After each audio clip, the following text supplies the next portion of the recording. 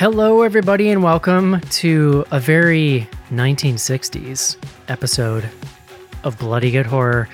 It's like Austin Powers, but serious, John. Review over. Done. Not funny, that's for sure. We're here tonight to talk about Last Night in Soho. This is the latest from Edgar Wright, and we're going to do that in a minute here. First up, joining me from Manhattan, New York City, please welcome Mr. John Schnars to the show. Eric, did you know they invented white slavery in the 1960s? Did they? Sorry, just got to go there right out of the gate. How are you? John, I got a bone to pick with you later about this marathon you ran, but we'll talk about it. Okay. Next up on the show from Indiana, please welcome Casey. Hello. Next up from the West Coast, you're Portland. Yeah. Ooh, nailed it. Please welcome. He never remembers anyone. That's amazing. Please welcome from the Zombie Girls Podcasting Network, Ariel, back to the show. Hi. Thanks for having me. Sure. And last up tonight, joining us again from the what is the city called? I know the name of it. I was about to say the Music City. I don't think that's right. No, that's Nashville, even though that's fake news. From Memphis, Tennessee, in full cosplay tonight for Last Night in Soho, please welcome Elizabeth to the show. Hey, y'all. I'm probably about to have to hop off to move a hamster named Tippi Hedren into my daughter's bedroom because she's loud AF. Love A it. hamster? But nice to see you. Yes, John, that's a hamster named Tippi Hedren. They gnaw on the bars of their cage to stop their front teeth from growing indefinitely. I read this at Petco the day I was buying. Well, sorry, I didn't rescue the hamster, but Rescue. John, fun fact, that's also yes, you can. That's also how John trims his teeth. Well, why don't you go do that? Because I have some business to attend here with Mr. Schnars. So let's do it. Let's take a quick break and discuss Last Night in Soho. This is it, Jennifer. Your big break in TV. From the prime time. Main feature. Soho, John. I don't know where you're going with this. Confession. I did not know Soho was in London until I was like, oh, this movie's set in London. Yes, That there just- is one there too. That sounded, isn't that what they call isn't there something in California referred to as Soho? No, in New York City, there is also a Soho. Okay. Yes. All right. So I don't feel quite as stupid as I did when I was like, oh, it's London. Okay. Yeah. Got it. They would probably say they have the original, which I would guess is accurate, just chronologically speaking. John, real quick, since we're waiting for a hamster to be moved here, you ran a marathon this weekend. Correct. I specifically requested sweaty running pics and got nothing but your post picture. Yeah. All right. So here's the deal. When I'm running the marathon, I'm not taking pictures of myself. I don't run with my phone, so I didn't have the ability. Problem. My wife, if you want the story, Suzanne, the darling wife, had one job, which is bring the kids to the marathon and watch me run the race. Not a lot of watching, just find a spot and watch. They got to see me at mile 25. Oh, wow. And instead of a picture, she just took a video, which I'll take that. I mean, if you want to see it, I'm hobbling like a 75-year-old man running this marathon because I was not doing great at that point. Well, how'd you do? Fine. I was pleased, but not, I wouldn't have mattered how I did. I would want to go faster. So let's put it that way. But it was good. You got third place and you were upset that you didn't win. Yeah. Yes. Yeah. I get it. I think I came in 631st place. I Not believe that bad. was my place. Out of how many people? Yeah. I don't know. It's got to be a lot. I actually don't. I honestly, I did not look up how many people ran it. Now I wanna know. It was a lot. There were 10,000 maybe, something like that. That's pretty impressive. Yeah. No. A couple thousand more than my marathon. I would have come in 10,000th, so I'm pretty impressed by that. All right, John. Yeah.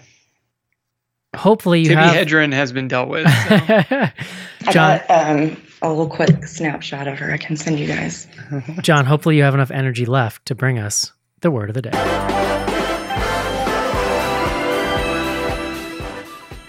Do you carbo load for the word of the day, John? Eric, you'll be pleased to know I'm back on the sauce. So I've been carbo loading in liquid form. I was worried. This afternoon. I'm not gonna lie, you sound to me in that way that I know when you've had one drink, you sound to me like you're in the sauce. I was gonna say I've had 1.5. So, but after a couple weeks off, it gets to you. Today's word, chiffon. We did not plan this ahead of time, but it's CHIFFON, chiffon, a light sheer fabric typically made of silk or nylon. Love it. It can also apparently be of a cake or dessert made with beaten egg whites to give a light consistency. Oh, I know about that because I watched the Great British Baking Show. Yep. Yeah, me too. Also takes place in the UK. The word chiffon comes to us from the French chiffre, which means rag. Huh. So Interesting. yeah, That's very interesting. chiffon. Oh, this old rag. Yeah, exactly. Oh, maybe that's where that comes from. Love it. Well, John, why don't you tell me a little bit about who is this Edgar Wright fella, and what's the deal with this movie? Edgar Wright. I mean, there was a time where we would have called him like he was like on the Mount Rushmore, or if we had a Mount Rushmore of horror directors. So originally directed Shaun of the Dead. He did The World's End. Hot Fuzz, Scott Pilgrim, Baby Driver most recently, I think before this. He also did a movie that came out this year called The Sparks Brothers, which is a documentary. I haven't seen it, but I heard an interview with him talking about it. So, but yeah, Last Night in Soho, this stars, I clicked away from the, her name is Thomasin McKenzie as Eloise. She is a burgeoning or aspiring fashion designer living in Cornwall area. It's sort of like the Albany of the UK, I believe. Okay, John. And she gets accepted to like the London School of Design or whatever. I don't know. It was VAL, I think. She's or just UAL. just a country mouse becoming a big city girl, John. Yes.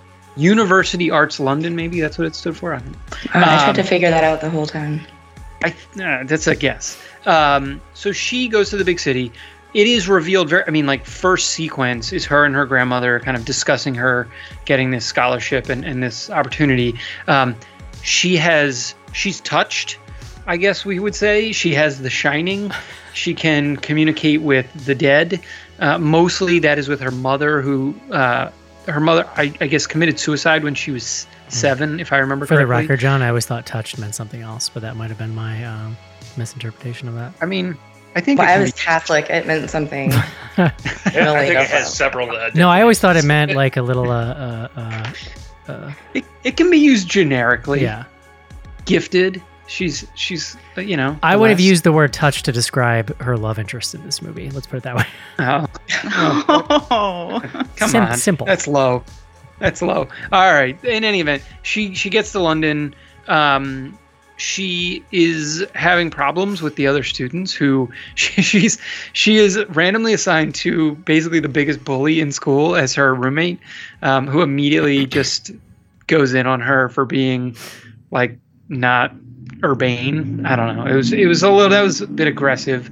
And so she decides to get a room on her own that she's going to pay for with cash. So she rents a room at the top floor of this building, let's say like a 3rd story walk up situation. And the landlady kind of gives her all these rules. But she's happy. And so she's living there. And basically like the first night she's there, she starts to have these visions, and that kind of connects her back through time to the like mid to late 1960s to this woman, Sandy, who is an aspiring singer played by Anya Taylor-Joy. And so the rest of the movie is sort of Thomasin and Thomasin experiencing Sandy's timeline while also herself kind of experiencing this like new in London world or setting. There's like a bunch of other characters. Like, so John is her boyfriend that Eric was taking pot shots at earlier. There's John. There is, well, I guess, Miss Collins. There's Sandy. There's Jack. Jack is played by Matt Smith, who's, we've talked about him before, but he's like the most evil looking. He looks so evil. Yeah. Like, as soon as you see him on screen, you're like, well, he's definitely a bad guy. But in fact, in the beginning, they don't code him that way. And I was like, I'm not buying it.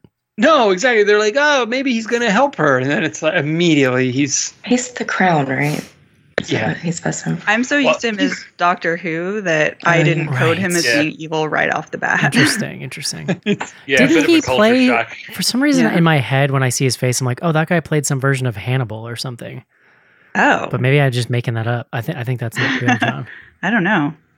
No, he played Charles Manson. He's got a Hannibal-y look to him. Manson, that'll do it. So yeah, he Matt, this what's the character's name now? For Jack. Jack he positions himself as Sandy's manager, but very quickly it's revealed that he is like a pimp. I mean, he is a pimp, and he is forcing her to become a prostitute to sort of, I don't know, like I hesitate to call them like, it's like a high class prostitute, but it's sort of these like, it's like staffing the club. Yeah, they like think they're going to have singing careers, and they do sing and dance in this. It's like a burlesque show, but on the side, they're also being forced to act as prostitutes, and it's through like physical violence and intimidation. It's really grim, actually. Like this segment of the movie where he is kind of putting her into this life is just brutal. And so, yeah, I mean, that's the setup. Like at the center of the movie is sort of this question of like what's happening to Sandy and also what's happening to Eloise. And so she starts to dress like Sandy. She is like using Sandy as inspiration for her work as a fashion designer. But it's also getting increasingly dark where there's like zombies following her around. We don't know what Sandy's ultimate fate is until pretty late in the film. But it's not good. Like she's not having a good time, and neither is Eloise. And so that's kind of the trajectory that this is on. All right. I would love somebody to write in and tell me what kind of British accent the main actress has. Not Anya Taylor-Joy. Her British accent is New Zealand. Is that where she's from? Yes, she's from New Zealand. Interesting, because it had a weird quality to it that I could not place. Because she was just one of the main characters in Old. She's the sister. She has the minute baby. Yes. No. The instant rice baby. Are you sure? No. Yeah. She's the older sister of the touched boy in Old who has the baby with the other girl.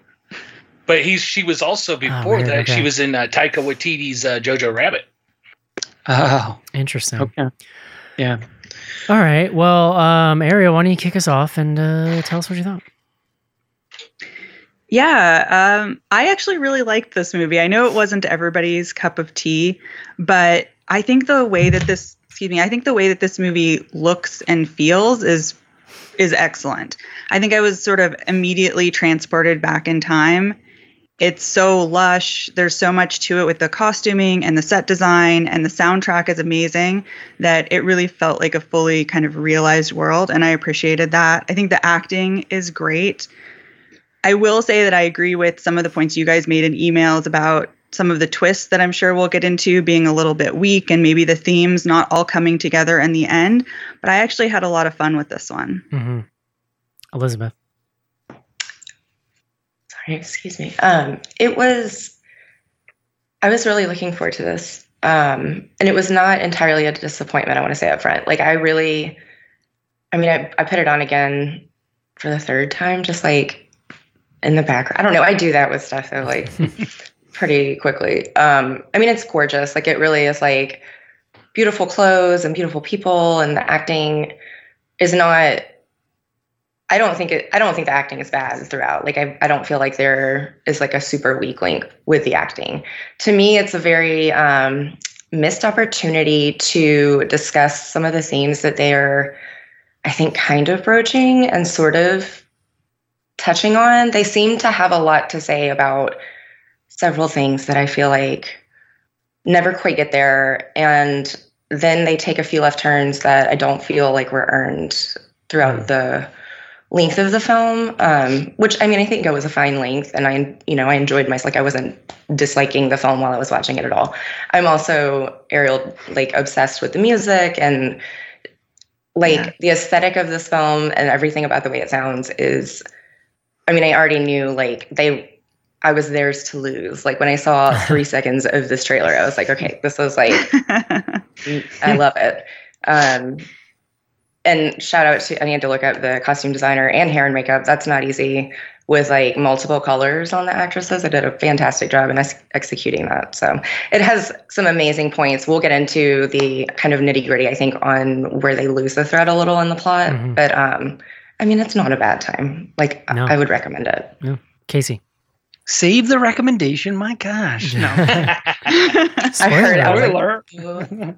So I'm a pretty big Edgar Wright fan, although I would say Baby Driver's probably on the lower end of his movies for me, just because I connected more with the other movies more than anything. So I was really kind of looking forward to this to see what he did. And overall, in the end, I was pretty happy with this movie. I think it's got a super unique atmosphere and pacing that's going through it. And like everybody said, the costume design, set design, and everything, it's just gorgeous to look at. And it really comes off the screen. They do crazy stuff with colorings and stuff.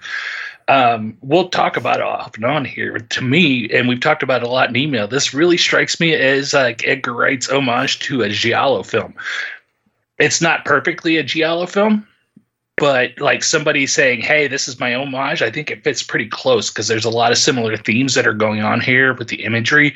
I would dare say there's a scene or two that even gave me like Argento vibes in this that we'll bring up later, mostly on the way the scene was laid out and colored and everything like that. So, but overall, it was fun, and I couldn't predict exactly where they were going, which is always good with a plus in the score column for a story. For me, if I can't 100% detect where they're going and I'm pretty engaged, I'm pretty happy. So Schnaps.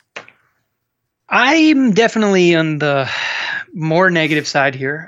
I'm going to try to, I want to be fair. Like there is everything that folks are saying. I actually agree with a lot of it. The art direction and the general like conception of this film is really, really good. I mean, but to me, that's sort of expected, and I would say table stakes for someone like Edgar Wright. I mean, I've not seen every movie, but every movie that I have seen by Edgar Wright, I have really, really enjoyed. I mean, so I came into this with a pretty high bar, and it felt like a miss to me for a lot of reasons. I would say most of it had to do with the scripting. I would start with the Thomasin character. Firstly, I didn't think she was great as an actress, and I actually would probably put more of that on the script than on her. Like, I think it was a pretty stilted type of role, and some of that comes through in the performance. But like, there was never a point where I was clear on what her arc was and where we were going with her. She is basically a victim for the whole movie, and sort of a victim of her own mental illness, if we want to go in that direction, or of her shining and like the demons that it was bringing forth. I think too, I also just had a problem with the fact that like this main relationship that's established between Eloise, the main character, and then Sandy, the Anya Taylor-Joy character, it feels really arbitrary, right? Like, so, Eloise, the setup is like Eloise loves the 1960s, and that's established sort of early on in the film. I mean, from the first scene, she's listening, I can't remember what song it is now, but she's consistently like listening to a record player, these old classic records. Her grandmother lets her take all of her old records to college with her.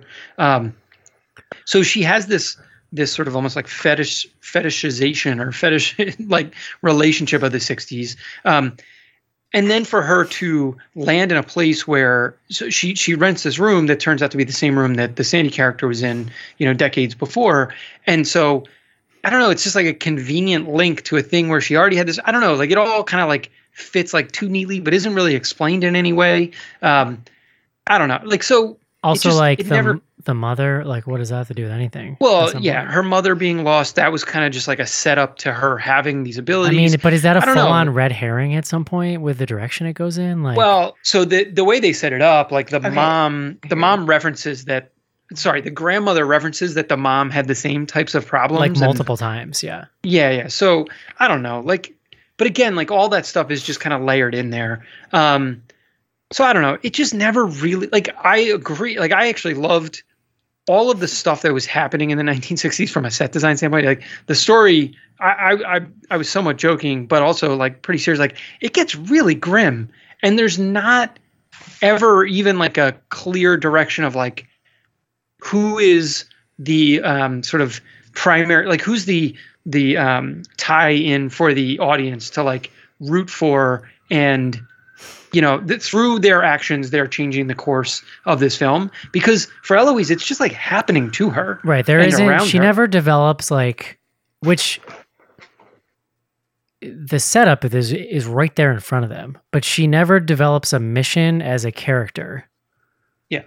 And it's there. Like it's literally, he did everything except connect the dots and make it come together in the end. Well, you know? yeah, and look, like the way that this ends, like I think just undermines a lot of the rest of the film in a really negative way. Like it turned me against them. Like I was kind of like, all right, whatever, we'll see where this is going. Again, and I'll stop. But like the setup is that this is a mystery film. It's actually like very barely a horror movie. There's a lot of like horror elements. I would almost be surprised if some of that stuff wasn't put in later, or like if the film wasn't recut to try to make it a little scarier, because as a mystery, it doesn't work. You don't even know what the mystery is. Yeah.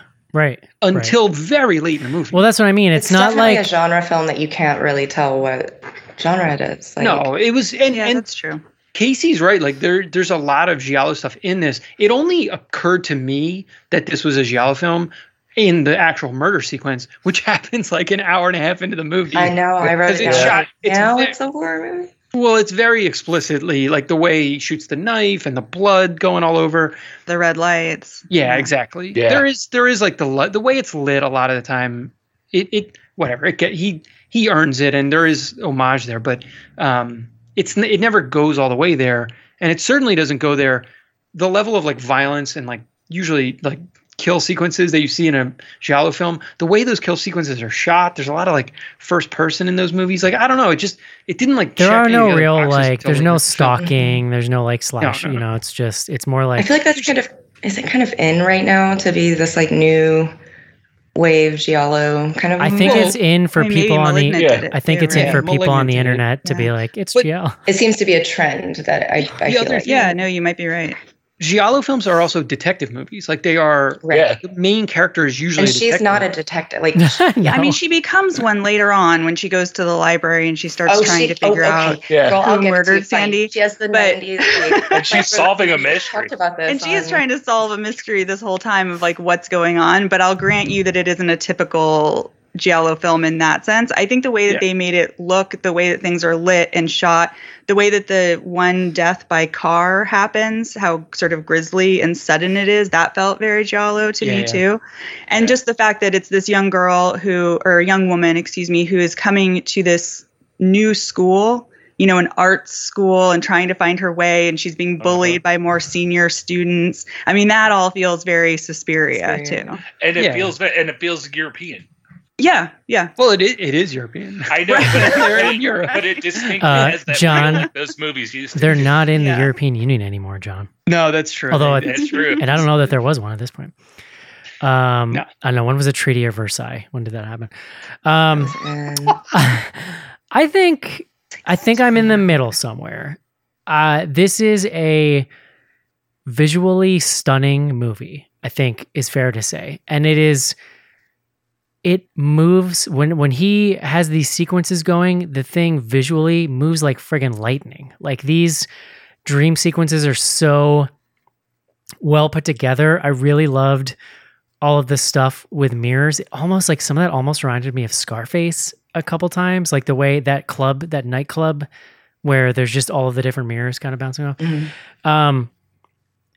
And that stuff is fun. Like even right through to the end, it has a visual flair that I think really, even as things get a little wonky, it kind of keeps you in it, at least in a way that it's entertaining. Like I don't think this movie ever gets boring. I do think it's really wild. You go about an hour in without any hint that it's a horror movie, and it's sort of interesting how hard of a right turn it takes. Where like she goes through a couple of these dream sequences, and it's like so much fun. Like no joke, I was like, this is like serious Austin Powers. Like which is basically just a reverse satire or whatever, or reverse parody. But it's like, which by the way, John, is just reality. In case you were keeping Yeah. But it's. This is how it really was in the 60s. Those first couple of dream sequences are very fun. The music is going, it's shot so dynamically. You're watching her sort of relish in being in this era that she's always had an obsession with. By the way, John, all they had to do was be like, here is my mother's sketchbook from when she was young, and she sketched all these 60s dresses, and that's why I'm obsessed with it. Done. I was going to say, like, the timeline wouldn't work. Like, her mom wasn't... The movie's 2 hours. The movie's 2 hours long, John. You couldn't have fit that in at some point. Oh, I know. Yeah. But to your point, I hadn't really thought about it until you said it, but like, it's weird to not give any reason for that whatsoever. It also made me laugh that, this might sound stupid. I don't know anything about fashion, really. Elizabeth, you can correct me here, but I thought it was really funny that in her class, like, she's just drawing old outfits. It's not like a recontextualized. Okay, she didn't invent the wheel. I did definitely. It's think not that. drawing a styling and modernizing and like, oh, that's so creative. And the teacher's like, no. You're really onto something here. And I'm like, yeah, she's onto fucking copying the sketch out of this other book. Like, that's what she's doing.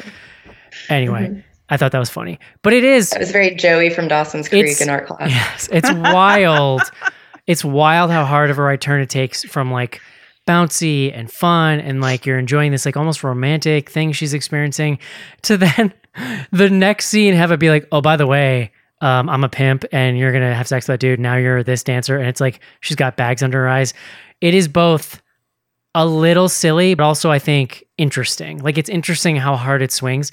I do think that the second it becomes a horror movie, it starts going off the rails. Like, I don't think that for a couple reasons. I think that there's a section like 90 minutes into this movie, or maybe even like 65, 70 minutes, where it starts feeling repetitive, where it really starts feeling like she's kind of just being chased by these weird faceless ghosts, which are legit, if we're being honest, like PG-13 bargain bin horror special effects. They're not scary. There's some attempts at jump scares. That's to where you're talking about, John, where it almost feels like somebody was like, guys, this needs to be more of a horror movie if we're going to sell it this way. And why is it used to such a, like, the volume of these ghost zombies? It's absurd. So there's a they point. Show I mean, them for way too long, and the fact that there are multiple scenes where she's seeing them and other people, of course, can't, and so she looks crazy to them and goes, running out of a room for no reason. I think you can do that once, and it sort of sets the scene for you and helps explain other people's reactions to her. But you can't use it over and over and over again. I think what's missing is her. Sorry to interrupt. I think what's missing is like her developing real theories, testing them out, finding things out, adjusting the theory. It's like you literally don't get much about what she even believes until the very end, when they're just pulling the rug out from under you entirely. Well, the movie ends with her, like, they have to tell her what's going on. Like, when I say they, fully. I mean, like, the filmmakers, like, the universe tells her. Which is she has figured nothing out. She's figured nothing, absolutely nothing out, which is really wild. Yeah. And so I think that there is enough here stylistically to keep you going. And I'll be honest, somebody's asking, we have a question later on Instagram about your most unpopular movie opinion, and I'm just putting this together now. I don't like Baby Driver. I think the plot and motives of everyone in that movie make zero damn sense. Like, I remember watching that and just being like, I don't know what this is. Like, I guess it's gotta flashy. watch it. I've never seen it. That's closer to what I was thinking. But I think it actually tracks with a lot of the same problems with this movie. And I think that whenever we're dancing around it here, so I'll wrap up here in a minute, John, and then why don't we just roll into what the twist is? Because I think what we're all talking about is that when we're talking about wasted opportunity, is that there's a very, John, you said bleak, I think at some point. It's like a very real, very grim thread that runs through this whole movie about the way that this woman who just wanted to be seen and perform and find fame and whatever is basically chewed up and used by this like male dominated system that she's in, and she's just full on like tricked and brought into this life unknowingly, and then she's stuck. And our main character is watching her go through this, like, and learning oh, this is what it used to be like or what's happening. There's so much interesting stuff going on from a generational standpoint, from a standpoint of like visible femininity and like exploitation of that. I am still shocked that has absolutely nothing. It's never really brought around in any kind of powerful way. Like, yeah, that plot line comes back in the end, but all of these, like, especially in 2021, when we think about the kinds of movies that we get, to go that far down showing that side of this life and then not have it really resonate with the main character at all or be about any kind of her seeking empowerment for this woman or justice or like, I mean, I guess she's she was trying to like justice, she thought, this is where like, again, like we'll get to the spoiler, but like it's weird that the movie has nothing to say about it in the end. In fact, the way the twist is, you're actually wondering like, who am I sympathizing with here? Yeah. Like, Well, because Thomasin. I mean, well, I'm not, but the movie's leaving it up for like. How confusing is it that her name's Thomasin, you guys? Yeah. Right? Eloise thinks she's the victim, thinks Sandy's the victim for the entire film. And we do too, like, because we don't.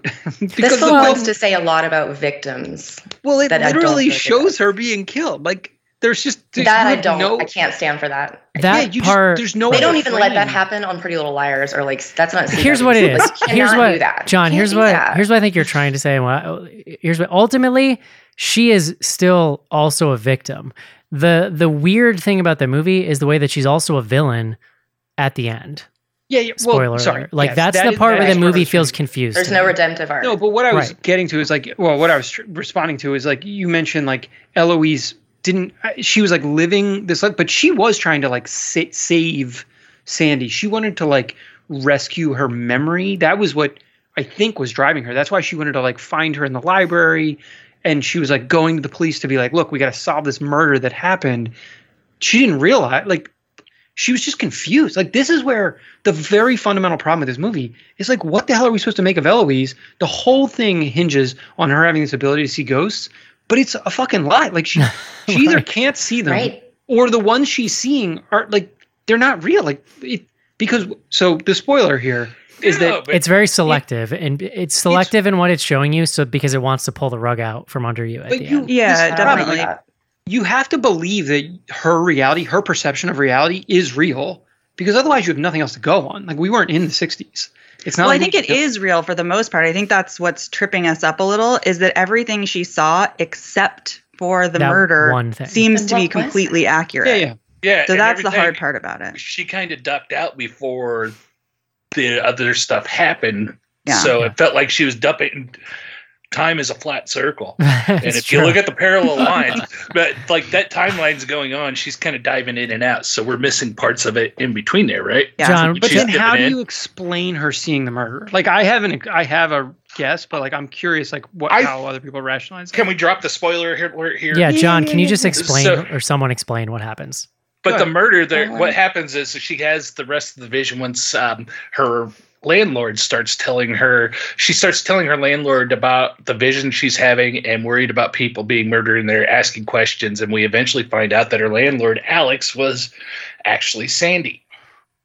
And there's a long history of Sandy after she was torn down by this guy Jack and forced into this lifestyle that she couldn't take it anymore, and she started taking it out on her Johns, which then led to a long line of murders happening in the house. I'm just going to say this. There's too many in the modern version times of this movie. There's way too many random old people that we're supposed to be guessing who they are.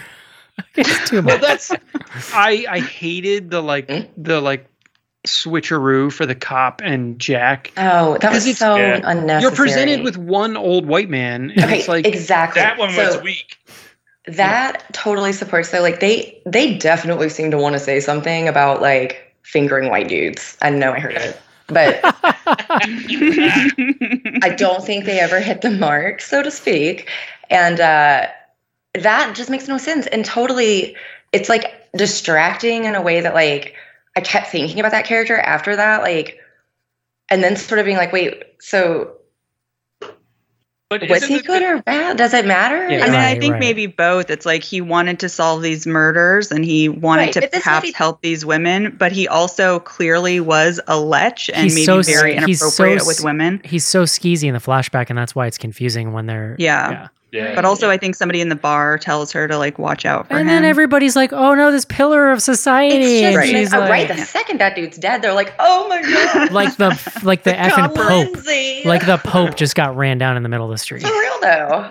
But It's what, like as I Grizzle was saying- Barmaid is like, "Oh, we loved him." That's as I was why. talking That's before where the I. flashbacks. That's a really key point where the movie, to me, is confusing about what am I supposed to be thinking about these people. Yeah. Go back though to that flashback and the big twist reveal, and John was saying how would I explain that she saw that murder? I assumed that we just didn't see the other angle when it looked like he was getting ready to stab Yeah. her, where she actually caught the blade with her hand because she showed she had the scar on her palm, right? No, that's exactly it, I think. Yeah. Okay, Yeah. well, Well, if that's true, my mind's blown. Like, my I'm reading not even was- going to try to be cool. my reading was more that she was like, she actually doesn't see dead people. She like reacts to like the energy in the room and the like world, and Yeah. like the energy, and because there's a line late in the film where what's her name, Diane Rigg, Ms. Collins is the character, It's the landlady who is revealed to also be Sandy, says to her like, "Oh, I did die in that room," and like, you know, he Yeah. killed me or something, like he killed me. No, and so her young self died. No, well, yeah, but that's what I keep wanting to call her Thompson. That's what Eloise was seeing, was what the Ms. Collins like felt like. She was seeing the like The you know, emotional or like the manifestation of personification like, of, yes, yeah, exactly, yeah. of like the emotion. That's where I That's was, I interesting. feel like. But I could see that, but I do remember them making a point to show the They scar did. on Diana Riggs' They totally hand and did. her catching Yeah. the blade. well, because they do show you that version of it later in the Yeah. movie where Ah. it's just, I don't know. It felt like such a cheat to me. Like Well, watching it in real and time, I was like, "This is honestly, what the it's kind of crazy to see a movie so meticulously visually put together that then does this kind of stuff with the plot. It's almost like, how does that happen? Like, that's just wild. Because it Well, and clearly it- an enormous amount of thought put into not just how it's shot, but to like what Elizabeth was saying, the entire aesthetic. They nail it, and it looks so Yeah. good.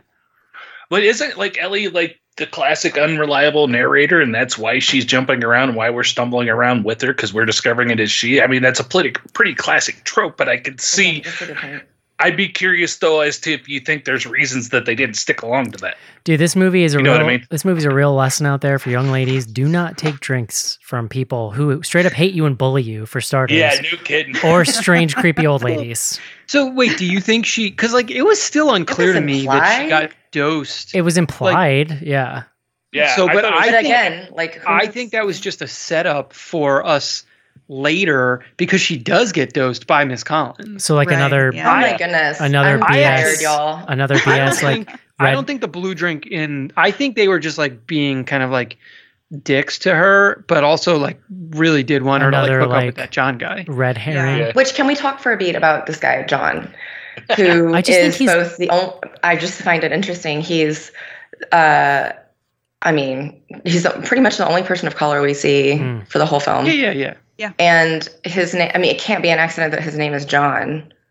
Mm, And we're seeing like this lineup of like faceless Johns. That's It's a great name. that's a good So, point. I Okay, don't know right. why. I just, okay. I'm I hear Jonathan. that, just to be but, clear, so. No H. It's okay, John. No H. Yeah, I felt really mixed about the inclusion of his character too, because a lot of times in a film that is majority white and there's sort of one black character, that character is often, you know, a really bad kind of version of that and, you know, falls into negative tropes or just doesn't have much characterization going on. And I felt like he actually did. Like you got a sense of who he was as a character. He's interesting. He's not sort of a stereotypical anything.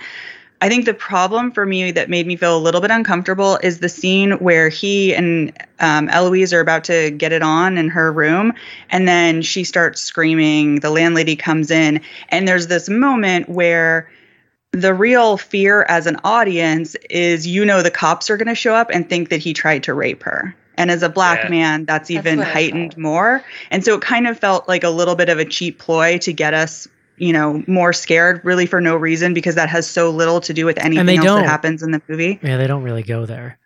No. Yeah, well, it doesn't. It never. My goes all issue the with way him there. more is just the actor's delivery. He sounds dopey is the only word I can think to put it. Like he's like a little puppy dog that just follows you around. mean, It's just like, Yeah, I think he's supposed to be Alright, kind of dorky. And, yeah.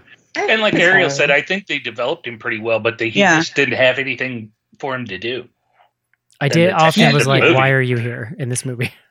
Well, and I was like the whole time, the end of this movie, he gets stabbed, and then he's basically like 2 feet away from a blazing fire, and it's like he's dead. Like the end of this movie. I mean, we could talk about how it ends because it was, who gets to Yeah, I be the was very hero and so surprised. on. But like, But he wasn't. Yeah. yeah, she's like, go save your boy. I'm like, first of all, I know, I was do like, not why? go down those stairs. Like, you are going to die. There's a huge fire happening downstairs. And he was like a foot away from it. I don't know, the whole thing. I don't know. I think we're all skipping over the biggest plot hole in this movie, John, which is the idea that anyone could sleep in that bed with that light shining on their Okay, face. right. It's like the Seinfeld with the. Yeah, it's like Kenny Rogers, full on Yo, Kenny that's Rogers not- roasters.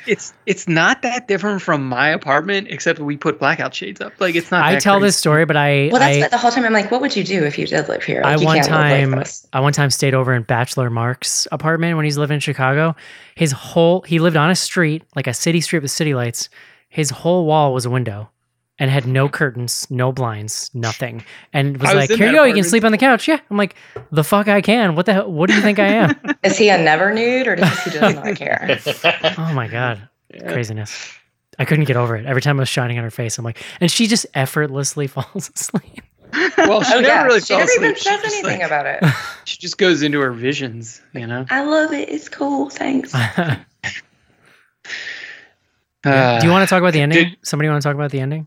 Eric, did you recognize the landlady, Diana Rigg? Yeah, she's the mother Yeah, of she's great. Roses or whatever. She's on She Game of was. Thrones. She was This Game was of her Thrones. last role. She just I passed know. away. Yeah, that's what Not too Elizabeth long was ago. saying. Wild. Yeah, I think they dedicated the movie to her at the beginning. It says like for Diana. Nice. You know what's weird? It was weird to see her. I've only ever seen her in Game of Thrones that I know of. It was weird to see her wearing makeup. And that's what I kept looking at her being like, why does she look so different to me? And it's because like she just was like a human in Game of Thrones. Yeah, I mean, I thought she did a really great a job in this as the lamb. As opposed to the lizard person. That she was. No, she was really good. Oh, yeah, I love her. Game of Thrones. So Right, any- for me, part of the problem with the ending, because again, there are a lot of issues with this film, but I still really enjoyed myself. I think one of the trickier parts about it is kind of what you guys were talking about earlier around like the sort of themes that the director was trying to get at around sex work. It seems very messy to me Muddled. and Right. muddled and not totally fleshed out. So, obviously sex work is work. It should not be stigmatized, but this clearly is sex work under duress. She is being It's coerced coerced, and right. abused into doing something she doesn't want to do. And And this it's club is like trafficking, it seems to me. clearly, yeah. Yeah, she's not the only one, obviously. This is a pattern with this guy. And what When they he go down the does- hallway where it's this like horrifying, like haunted right house of women ugh. shooting up and Yeah. not doing well, obviously. Yeah, it's pretty awful. So I just think that maybe he didn't totally know where he wanted to go at the end, because as we find out, the landlady Diana Riggs is Sandy, and so she was the one who went through all of this and then murdered a series of quote unquote Johns that she had. And so there's this weird moment with the ghosts in her bedroom. I don't know if you guys remember that. And the ghost is like, or zombie or whatever, is pleading with her to kill Sandy. And I had Well, he this keeps saying weird- like, "Help me." Help, yeah. And then Yeah. they do say kill Sandy. they say kill her. And then Yeah. on this note, also, I wrote down the exact same thing. And then, like, not too long after that, there is a moment where she's talking to, I'm getting all the names confused now, to Sandy in her visions, her, like, young Sandy. Yeah. And there was some interaction where it was like, they deserved it. And she says, "I know they did." Like, there's acknowledgement that, like, Right, exactly. It seems to So want to play both sides. It's very Yeah. confusing. yeah, because there was this moment where I was like, oh no, please tell me the director isn't going here where he's going to like victim blame and side with these creepy men. And it doesn't go there, where we do get Eloise saying like you did what you had to do kind of a thing. And so where I think it gets a little muddled is that then what ends up happening at the very end is that Sandy basically kills herself. Mm-hmm. She sits down on that bed and allows herself to be burned alive as opposed to, being arrested or whatever.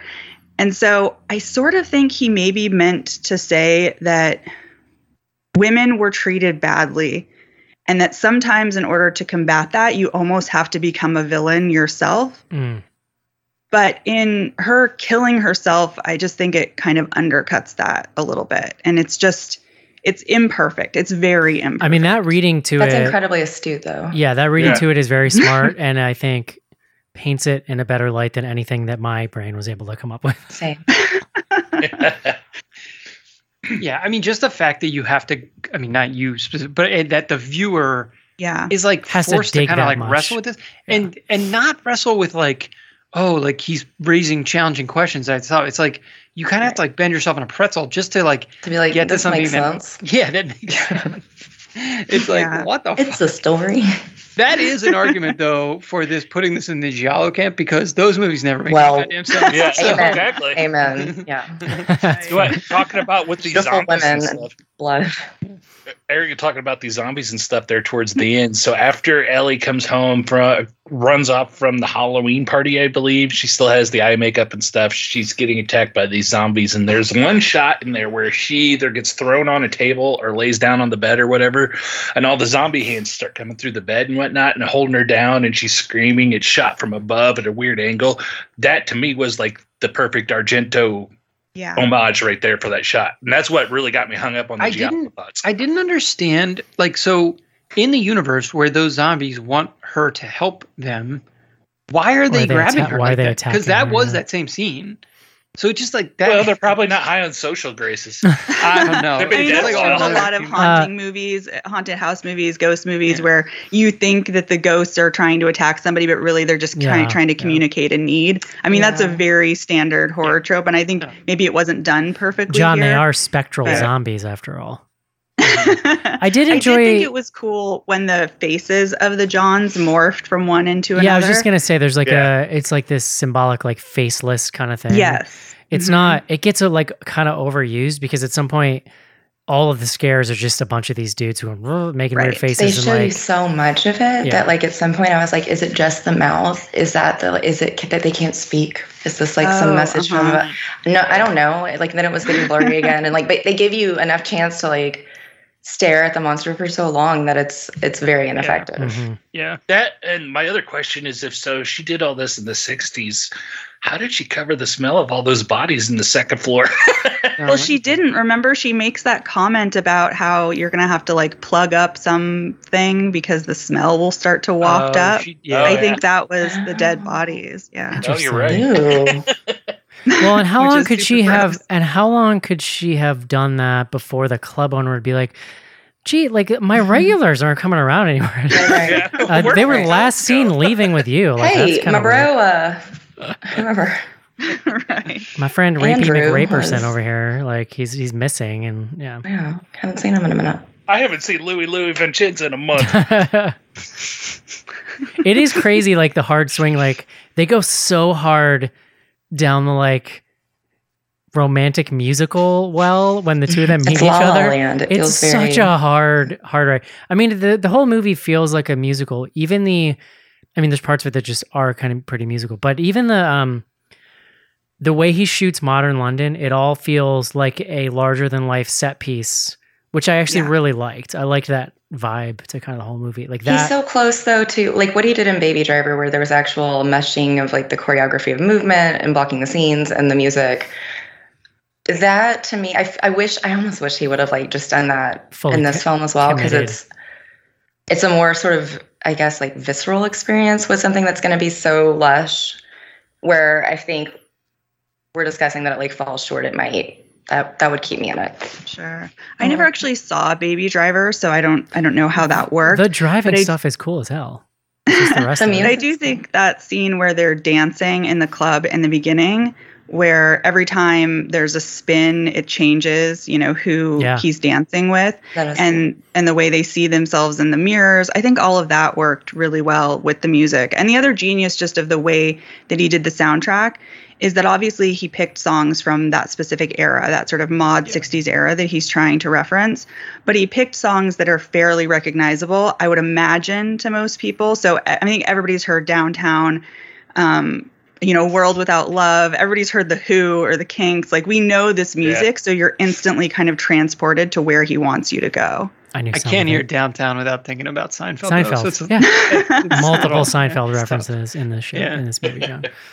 I would honestly, after the first half of this movie and the way that he put together these flashbacks and that whole 60s world that he built, I'd love to see him go back and like remake an old Bond movie or something. That'd be cool. He's got that vibe down. It'd be fun. Yeah, he has a good tone for that. Like, that would be interesting. Good call. Anything else? And I do think that the theme that worked the best for me, that was maybe the most cleanly done, was the idea of sort of toxic nostalgia. She's in love with this time period. She thinks it's so beautiful. She loves the music and the fashion and the hair and everything. But then when she actually comes face to face with the realities of how a woman would have been treated at that time, she's like, oh shit, this is dark. That's such a good point. And then the point you could argue based on that the point at which the movie takes that hard turn is where she just pokes at it enough to start to like see the reality. Yeah, see that underbelly. But so I think that's totally right. The very last scene of the film where she's having her like fashion show though is like she's just bringing it back. Like she still celebrates. That's fair. She didn't like learn the lesson. This is where I'm like, what are we so like? She's a genius, and I don't understand what like that wants to tie a bow on so many things that I just don't feel like it does. No, it was fucking. It was like she earned nothing. Because like I didn't love it, and then like, okay, it wasn't bad. Like, it's beautiful. I'll save it. But I was like, no, I don't like that little end. Yeah. I mean, I think you're supposed to take away that this experience gave her the confidence to be who she, really is. And you sort of see that as the way she moves through the world in that final scene. But you're right that in having her not sort of take some 60s inspiration and make it modern, but essentially just recreate those exact dresses, it does sort of diminish that theme a little bit. Yeah. That, and I've watched enough Project Runway to know that you don't show up to your big runway show with 3 dresses that look the same. Yeah, that was the shortest show I've ever seen. She was a first-year student. Like, let's cut her a little bit. That's great. But also, like, that's why she was celebrated. Like, she was multiple genius. John, she's a fashion genius, okay? She looked at an old book and was like, this. I'm going to just do this. And also, how long do you need to work on that sketch, John? For real. You ever seen Teenage Mutant Ninja Turtles? Then she'd color the hair. And the movie, John? In Teenage Mutant Ninja Turtles, the movie, April O'Neil does a full sketch of like all the turtles in one montage. And it's over. Well, like a voiceover is like reading her journal. Yes. It's called fashion, Eric. To be fair, I know nothing about it. So I allow for some error. What did we think of Jocasta? Hurricane Jocasta? She was pretty generic but sufficiently annoying. I feel like I've met somebody that super reminds me of her because like, every time she was on screen, I was like, I don't. Is that like, the bully I know girl? I'm not supposed to like you, but like there's something like dinging me in a way that like makes me not want to walk into a Macy's maybe, or I don't know who I knew this person from, but yeah. But yeah, like with the writing problems with the writing problems we've talked about, I mean, she kind of felt like the only reason she was there was to get Ellie to that apartment, right? Well, it's pretty toothless. Like which seemed like a step we didn't need it to. Like, it's like, I don't know. Yeah. She hangs around in the movie to serve no purpose, and then they have this red herring where maybe she drugged her, but then like it doesn't mean anything in the larger arc of the movie. Right. Because they could have just as easily had her not go to the dorms at the beginning of the movie and have her find an apartment because she couldn't afford it. There really is so much happening in the story. It's almost like the rest of the characters that aren't these 2 women are like the Greek chorus of like this story that's so grand in scope and like, and I think ambitious, like it's very ambitious, and that there are just so many chances for it to miss the mark it doesn't miss all of them, but like it misses enough that like I feel like that's what the average person is going to take away from a viewing of it. Yeah, you're probably right. Yeah. Word. All right. Would you recommend this movie, Elizabeth? Yes, it's so pretty. It's really beautiful, and if you Yeah, like it is. music and stuff that's pretty, like it's not offensive. Like it's not going to hurt to watch. It's very, very lovely. Yeah, I think for me, a lot of my criticisms are like in contrast with how freaking beautiful it is. Like it's almost frustrating that it like kind of goes off the rails a little bit. Yeah. Ariel. Yeah, I would totally recommend it. There's a lot of stuff that I really liked about it. And obviously, like we've said, some of it doesn't hold together at the end, but I still enjoyed the journey. So yeah, watch it. Casey. Yeah, I'm right there with Ariel. I really like this a lot, and it's I enjoyed it, so it's worth a shot. John. I'm going to be the dissenting voice and say no. I think John's mad I didn't. Not recommend. I'm going to say yes. For Good. the same Go reason. ahead. I just think it's really Do it. visually compelling and like I was not bored, and I've seen a lot of movies this year that bored me, so I'll give it that. I was annoyed. That was more my problem. I was not bored, Annoyed is but I was getting annoyed. annoyed is fair for sure. Yeah. I mean, straight up, it's not a horror movie, so we could start there. Like, Yeah, I mean, I If you mean- like horror movies, don't watch this. well, I'm just saying, like, you're not going to dislike it if you like horror movies. This is not a horror movie, in my opinion, but another conversation. all right, y'all. I'm just gonna do it for Last Night in Soho. Let's take a quick break and do some fan mail.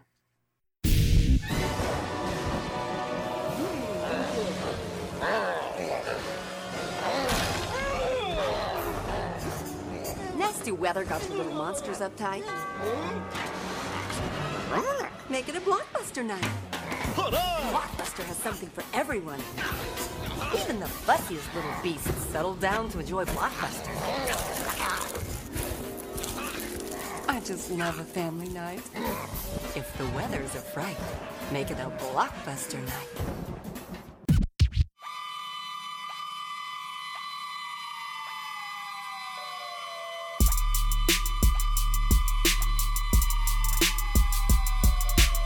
Hey, I'm Lisa Zane from Nightmare on Elm Street, and you are listening to Bloody Good Horror.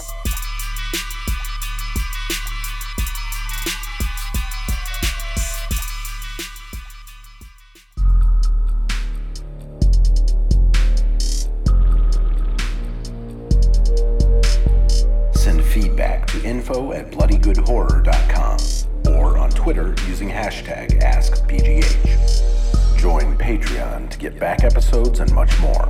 Patreon.com/bloodygoodhorror.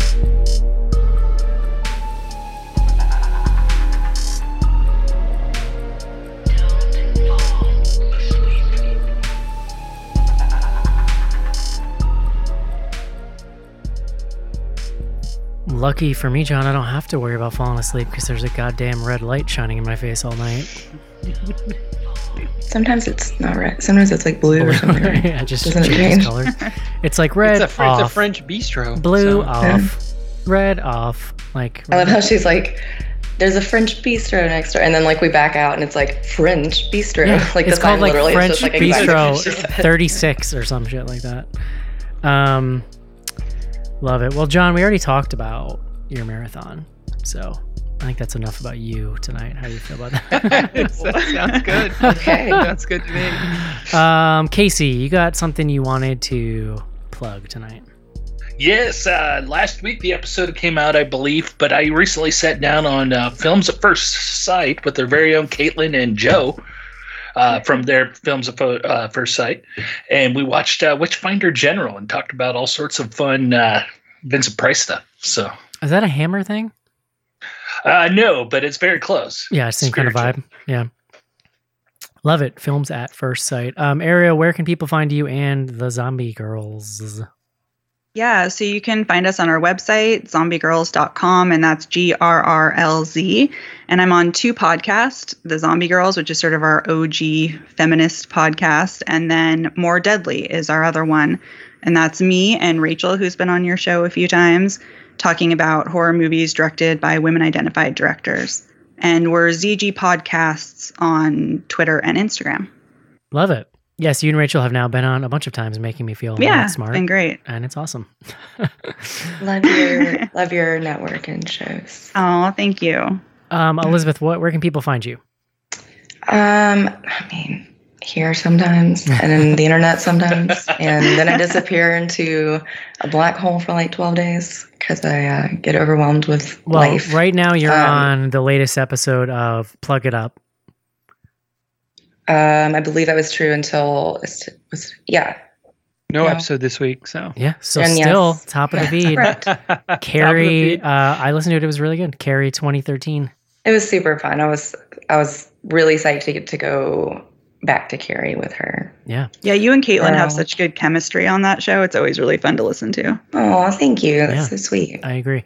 Plug It Up. And also, so on social, what are you? And people can see, if they don't have the live feed tonight, they can see your cosplay on there too. Yeah, I'll post a pic. It is at Final Girl Scout everywhere. So Love it. Instagram, Twitter, etc. John, December 1st, Classics feed on the way. All you gotta do is become a patron at any level, patreon.com/bloodygoodhorror. If you're already hooked up to the spin-off feed, that's gonna become the Classics feed, and you're gonna get weekly shows in there. So check that out, John. have you teed up? Do you know what the first one is? I've picked a few. I might actually shuffle it around a little bit, but I did. Yeah, I picked a few. Elizabeth has listened to some of them. I was saying we were going to vet them, and now I'm just like, I think it's too much work. Make sure we didn't say anything too offensive. I was at work like, titties. Okay, that's literally like holding babies. We had to get Mark off the show for a reason. You know? I know. Mark and his vulgar mouth. Love it. So yeah, check that out. Patreon.com/bloodygoodhorror. And as I mentioned last week, John, all the shirts are out. So I'm hoping to work with an artist to do a Patreon exclusive shirt for Q1 2022. Q1, nice. That's what you business people You're businessing. say, right? Yeah. Good businessing, Eric. I don't know, John. I'm a creative person. I'm allergic to business, but I try. When do the annual reports come out? Q3, right? No, it just depends on when your fiscal year ends. Okay, I'm done. What is a rundown? Casey, we actually have no emails tonight. Casey, what do we got going on at Twitter? We got 2 tweets tonight. Ask BGH is the hashtag. First up, longtime friend listener Skizbot. Went out on the town back when we did such things. What was your adult beverage of choice? Beer. Yeah.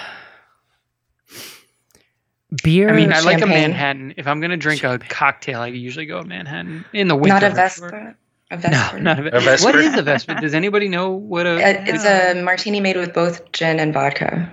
Ooh. Oh, okay. Didn't you were telling me it was That's weird. you were telling me it was a made up thing for a James Bond thing or something?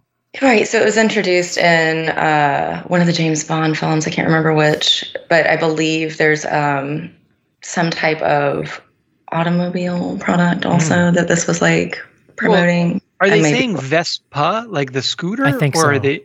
I think Okay. so, yeah. I didn't know if that... Don't you know, quote me. I do know it's from. It was incepted in the James Bond. Yeah. I think I probably would have gone beer for a long time and then like maybe like a vodka soda with a lime. That's my probably drink. what I Yeah. would have Yeah. gone for. It's just light and get real drunk.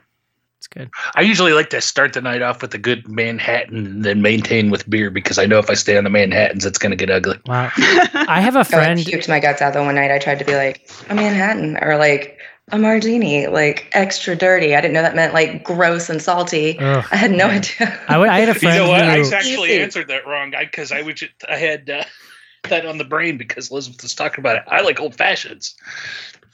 old fashions are good unless you get like try to order one at some crappy bar. Like Yeah. if they're not doing it right, At, they're like, an just airport like bar where just they're like- cheap. Yeah, it's just like no, this is not it. I don't need like a packet of sugar in here, thanks. I literally had one made for me once that was like a diner packet of sugar in it instead of like Michael whatever Scott, simple yeah. syrup or Oh, whatever it's gross. supposed to be. Man, I had a friend who's obsessed with Tom Collins. which I is know like, that from Meet the Fockers. it's like gin and like lemon or lime soda or something, and then like you put cherry juice in it or something like that. It's good. It's really sweet. But I've heard him explain what this is to multiple bartenders who are just like, I'm not 100, dude. I don't know what you Who is it named after? I want to know Tom who Collins, is Tom Collins. You can always get Tom Collins mix. I feel like every You can bar get has them a mixed, mix. yeah. And then but he would like then just carry like a regulation Tom Collins bar around in his car so that anywhere he went, he could just make these. Wow. That's Sounds weird. like my aunt with her diet tab. back in Yeah, the he was day. also an alcoholic. Is probably worth pointing out, John. But Yeah. Usually if you have your own Jones. drink service in the car. yeah, good question, Casey. What else we got? And also we have from our friend, at least most of our friend after this tweet, I don't know, at Rachy Pants. Have you ever had a secret admirer, and does he probably live in your walls and is watching you right now? Ariel? That shit is not a joke, Rachel. Okay. You should not be joking about these things. I started getting weird deliveries at my apartment, just like random pieces of food and beverage would show It's up on quite my a saga. doorstep. And Rachel is convinced because of other things happening in my apartment that there's a dude living in my walls. I've seen the boy. I've seen the boy. It can happen. Yeah. Just saying. Yeah. I'm not a fan of that theory, though. Yeah. And that's it for tweets. Love it. Let's see. What do we got on the old Instagram? All I can think of now is Weird Science, that dude that lived in the closet. Oh, uh-huh. That was his name. Let us see. First up, Black Christmas or Black Xmas, which was the 2005 remake. The original. Christmas, yeah. Yeah, of course. It's the original. I never saw the remake. You're not on but the I internet, heard you guys John? loved it. So No, I'm starting to see much in the way that I, John, predicted that younger generations would start to write think pieces about how the Star Wars prequels were brilliant. I said that on the show like 17 years ago and was friggin' right. Like it happens all the time now. People are starting to do the same thing with that Black Christmas remake and just like be like, oh, it's a really no, he makes cookies out of skin for no reason in that movie. Oh, that one. Yeah, that one is with Michelle Trachtenberg. Yes, that one from the early mid 2000s or whatever. Yeah. That was blasphemous. I'm just saying there is what I have Often learned, about John, remakes. what I've learned in my time on the internet, there is no movie that will not be intellectualized at some point by like a younger generation coming along and being like, well, yeah. I mean, actually, isn't that what we're doing here? it's fine. Yeah, we're trying to I sound thought that's smart on what the I- internet. Applied for. Best side dish for Thanksgiving. Corn souffle. Stuffing. Stuffing. I agree. What are we talking about when is this going in the bird? Well, Not ideally, necessarily. but it doesn't have It's to. coming to my house in a car from Aunt Jean. and what's in it? Corn. Well, that's so at ours we would have two. Mamaw would make one, and it would have the turkey in it, but she makes the white meat and the dark meat. Not everybody like that, so she would have hers on the right, and then Aunt Jean she would bring Had the hers on the left. turkey in the stuffing. Yeah, I kind of dug it. That's really that sounds good. Because then you can just like make a sandwich if we're going Ross Skeller like with it. Yeah, You yeah. can make your sandwich the next day and just have like your cranberry sauce on The one mo- side and the like moist put maker. this in the middle. Sounds good. That does sound nice. Yeah, I get gluten. Shout out Rayburn Family I like Thanksgiving. sausage in my stuffing, and I don't like walnuts or like nuts. I don't really want too much like weird crunchy crap in there. Just like bread and sausage is good for me. I don't know if I've ever had stuffing with sausage. That It's sounds real- amazing. It's real good. That does Sounds sound good. My Florida relatives put oysters in theirs, which is pretty good. Never had that. I mean, they're cooked. It's not like weird raw oysters. Like they're it's not bad. I don't know if I like that texture. That's not Thanksgiving. I don't know. It- I love dude, oysters. So. It's regional, man. You know, like Casey. not a I've never heard of sexy- corn souffle, but Casey, Yeah. it's Thanksgiving to Casey. So Oh yeah, it's good stuff. my The answer. play is fantastic, by the way. Let me just say. My answer is my mother's coleslaw, which is incredible and just becomes a condiment to put on anything else. So That sounds Nice. good. I agree. I have a weakness for ambrosia salad. I know it's super Yes. gross because it's essentially sour cream and marshmallows and canned Sour fruit, cream. but it's really good. is there sour cream in ambrosia salad? That's how my grandma Interesting. always made it. You mix the two together and you stick that in the fridge overnight and they like melt together and then you toss in all the fruit Man, Horrifying. that is the so next fun. day. So often I'll call my grandmother and be like, "Oh, I loved this like pie that you made. What's the recipe?" And she's like, oh, you just get cane. It's literally like you go to the store, cherry pie filling, dump, put the fake top on. I'm like, oh, okay. Yes, cool. that happened to me. I wanted my grandmother's blueberry pie recipe, and it turned out it was just like basically everything store bought and canned. Oh, and I legit was like, you've never tried anything like this. Yeah. Oh my God. Yeah. That happened to me. It wasn't pies though. My mom, I watched her take the can of pre-made sausage gravy out of the can one morning for breakfast, and she was making me biscuits and gravy. I was like, no. I gotta say, I was pretty spoiled. My mom like made kind of everything when we were kids. She was a good cook. Oh yeah, you were spoiled. This is a good one. Versus question: Toby from the new Paranormal Activity versus the new Candyman. Here's what I say about this: Candyman has to be summoned. This is true. Does Toby technically have to be summoned? I guess that's maybe he does. Toby's Was got to he be even in the unchanged latest Paranormal? Toby's got to be unhooked from the wall in the cave. From the goat lady or whatever. Isn't Toby's just a part of all of us? I think he's everywhere. Yeah. Come on. He's the reason for the season. I watched Candyman. I watched the new one. Where did you all land on like what happens at the end? Like you get the Tony Todd. Toby Todd. Jesus Christ, Toby Todd. The Tony Todd sort of like callback is So is the new Candyman just the old Candyman? The now? idea like, being that it's like a generational. it's a generational curse that gets like passed on. Did you watch the whole movie? But like at the end, they show Tony Todd. Like you get the Tony Todd face. That's like but you see the other one cut to too. black. Like you see the dude from the 70s, and like you see a bunch of them. You have to. It helps it honestly if you stay through the credits and. Oh yeah, I didn't watch the credits. Yeah. All right. Well, I missed the whole point of the movie. I guess I'll totally All right. Two more, John. What is your most unpopular film opinion? I am indifferent to The Exorcist. Oh, wow. That's a bold position to stake. Yeah. Mine said I don't like Baby Driver that much.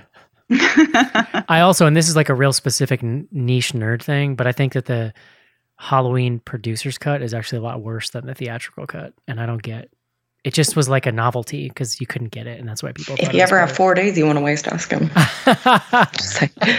It's true. Do you mean Halloween 1? They made a producer's No, Halloween. cut Halloween It 6, is an interesting story. Halloween 6 had to be chopped up because, partially because what's his face died, and he was kind of needed for the sequel the way it was written, and so they did a ton of reshoots. They chopped it up. They gave it a new score that was like a little more modern-y sounding. Released it, and then on the internet, and this was like internet horror fan lore in like the late 90s that like you could go on eBay and buy. The producer was so pissed about what happened that he basically leaked his own cut of it on VHS. That was I would have spent my whole life looking for that shit. I did. I mean, I bought copies and then sold copies on eBay, like from the copy that I bought. It was like that's why you get the 4-hour version of the story. Basically, recut a bunch of stuff. It changed the ending. It added in the original score, and this is like a real sticking point for me, John.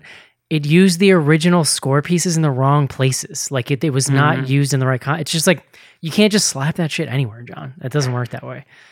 No. So it's bad. I don't. So that's mine. But you'd have to be a real That's specific. not a popular opinion, right? You'd You're have to be a not real overturning specific kind of it. nerd to have that first opinion that I'm railing against. I don't know. I don't know. This is the kind of question I would need to like maybe. I know. I need to think about it. Yeah. I would agree on Baby Driver with Eric, although I don't think I cared about it one way enough or another to call that my big white whale. I didn't like La La Land. Oh, I've never seen it. Never watched it. Yeah, I think we've covered that I didn't like Forrest Gump. Didn't we have that argument at some point? That's just not American. What? I love that. It's just not a good movie. I love that it's movie. It's bad. I mean, like I liked it at the time I saw it, but I'll give you this. I would have to recently sit and it's down not good. and like think about what it is that like really hits with me reconsider about it. That movie hits different in the Midwest. Well, have you watched it late? It's been a minute. Yeah, it's been a little Because bit. like, look, I was fucking with Titanic recently, and I was like, yeah, that still hits. It's like good. I have not sat down with Forrest Gump in a minute and been like, today's time in minutes, would I give it to you? Right. Like sitting watching this? I don't know. If I meet someone and they're like, my favorite movie is Forrest Gump, I'm immediately like walking away. I'm just like, I gotta get out of here. Like, That's your can't be red part of flag. this conversation anymore. That would be an interesting Yeah. See, I've seen Forrest Gump and like Hoosiers more times than I would ever care to admit, and none of it by my own doing, because my mom had them on VHS and she put them on every Saturday when she was cleaning the house. So we watched like Forrest Gump for like 6 months straight every Saturday, and then followed by Hoosiers. I mean, Hoosiers is fine. Like I have that same story for a daycare that I volunteered at when I was like a preteen for like service hours or something, where they had a bucket that was like, they're like, go pick a movie out. And like, I got really excited the first day I was there. Oh my God, like I get to pick it. And they're like, uh-huh. And I was like, cool. And like ran over there. It was The Never Ending Story. I was like, sweet. And then The Last Unicorn. Yep. And then Bed Knobs and Broomsticks. And that was it. That movie's So and you've literally seen it a million times now. I was 3 at that hits. station for, I don't know, like 300 camp shifts in a row, and was just like, I can't, I'm just gonna, I don't know what to do with dude. myself. I want to watch. I can't hear a Bedknobs. note of any song from like any of those movies. I want to watch Bedknobs and Broomsticks. But I My still kids so bad. It's like probably my number one favorite nostalgic like kid movie. But like, do I want to have a conversation with my 5-year-old about what Nazis are? Nazis. Holy shit, dude! Yeah. Like, it's a lot. Nazis ruin a lot of that stuff. It's a lot. But I had nightmares as a kid. Like, something about those animated knights at the end really skeletons. horrified me. And like, I had nightmares about it straight up when I was a kid. Even though they're like the good guys in the movie. Not the Nazis. You were fine there. Well, I didn't really get it. I mean, I don't know. Oh, okay. Last question, John. I like to prepare you. Thank you. You got Thanks. a while ago. You got upset at me when you weren't ready to. End the I'm- show. I like that this is a bit now that you're. Yeah. Are you I like ready? to trigger warning, John. The show's almost over. Tarot or Ouija? Oh. So tarot, I've never done. Maybe I've done tarot once. Let me read I your feel cards. like it's mostly about the card reader is like there's a lot of interpretation going on there, which is like cool potentially. Ouija board is like nah, that's spirit speaking, in human form. So Like John, for real, There you legit, go. do you believe in Ouija board? Elizabeth is Elizabeth is fascinated with this question. I don't, but I think they're fun. I'm here for them. Okay. Here's the funny thing. I that's some sort of also, spirit. like on an intellectual level, don't think I believe in a Ouija board. But straight up, Elizabeth has tried to get me to do one with her multiple I times. have one that he and, won't touch. And I will do anything to change the subject when it comes out. I'll But just it's be like, this weird I think I'm hungry thing where right it's now. Like, he's not just like, ha ha ha, nope. Like, I'll be like, okay, let's do it. Like, in the next 30 minutes. Like, it's sitting right there. And he'll just be like, hey, I'm gonna go get some water. Like, Straight up. I didn't say anything. I was like, put your hands on the fucking floor. I want to see the boots. Because you don't think it does. And I feel like you're just worried that it would. Straight up, I don't want to even address it. You don't have like a Fraggle Rock Ouija board, do you? I wish. That would be amazing. That's why he's afraid of it. Uncle Traveling Matt's in the middle of it. That's the planchette. It's his face. Anyone else? I would have to, for myself, I would say Ouija over tarot because I know how to do one and not the other. But for Colleen, my wife, I think probably the vice versa for the same reason. Well, no, she knows how to do them both, but she actually knows tarots. It is against the rules of the Ouija board to play alone. You cannot play it by yourself. You can read your own That's right. Yeah. 3 card That's spread. how you though, get so ghosts. That is how you get ghosted. Like, yeah. Mm-hmm. Do you want to get ghosts? That's how you get ghosts. Mm-hmm. I love it. All right. Very good questions this evening. John, by the time people hear this, they will already have experienced American Thanksgiving. So I hope everybody had a good time and stayed safe and all that stuff. And we are heading into year end here. So we're gearing up for that. It's coming on hot. Are you ready, John, for your yearly festivities? I mean, I'm not ready right this second, but I will be ready. Okay. I'm getting myself mentally into shape. Yes. Good. Sounds good. I'm excited. All right. Well, thank you, Ariel and Elizabeth, for joining us tonight. That is Thank you, guys. Thank you. going to do it for Last Night in Soho. Hope you guys enjoyed the show, and we'll talk to you next week. See you. Bye. Later. Bye-bye.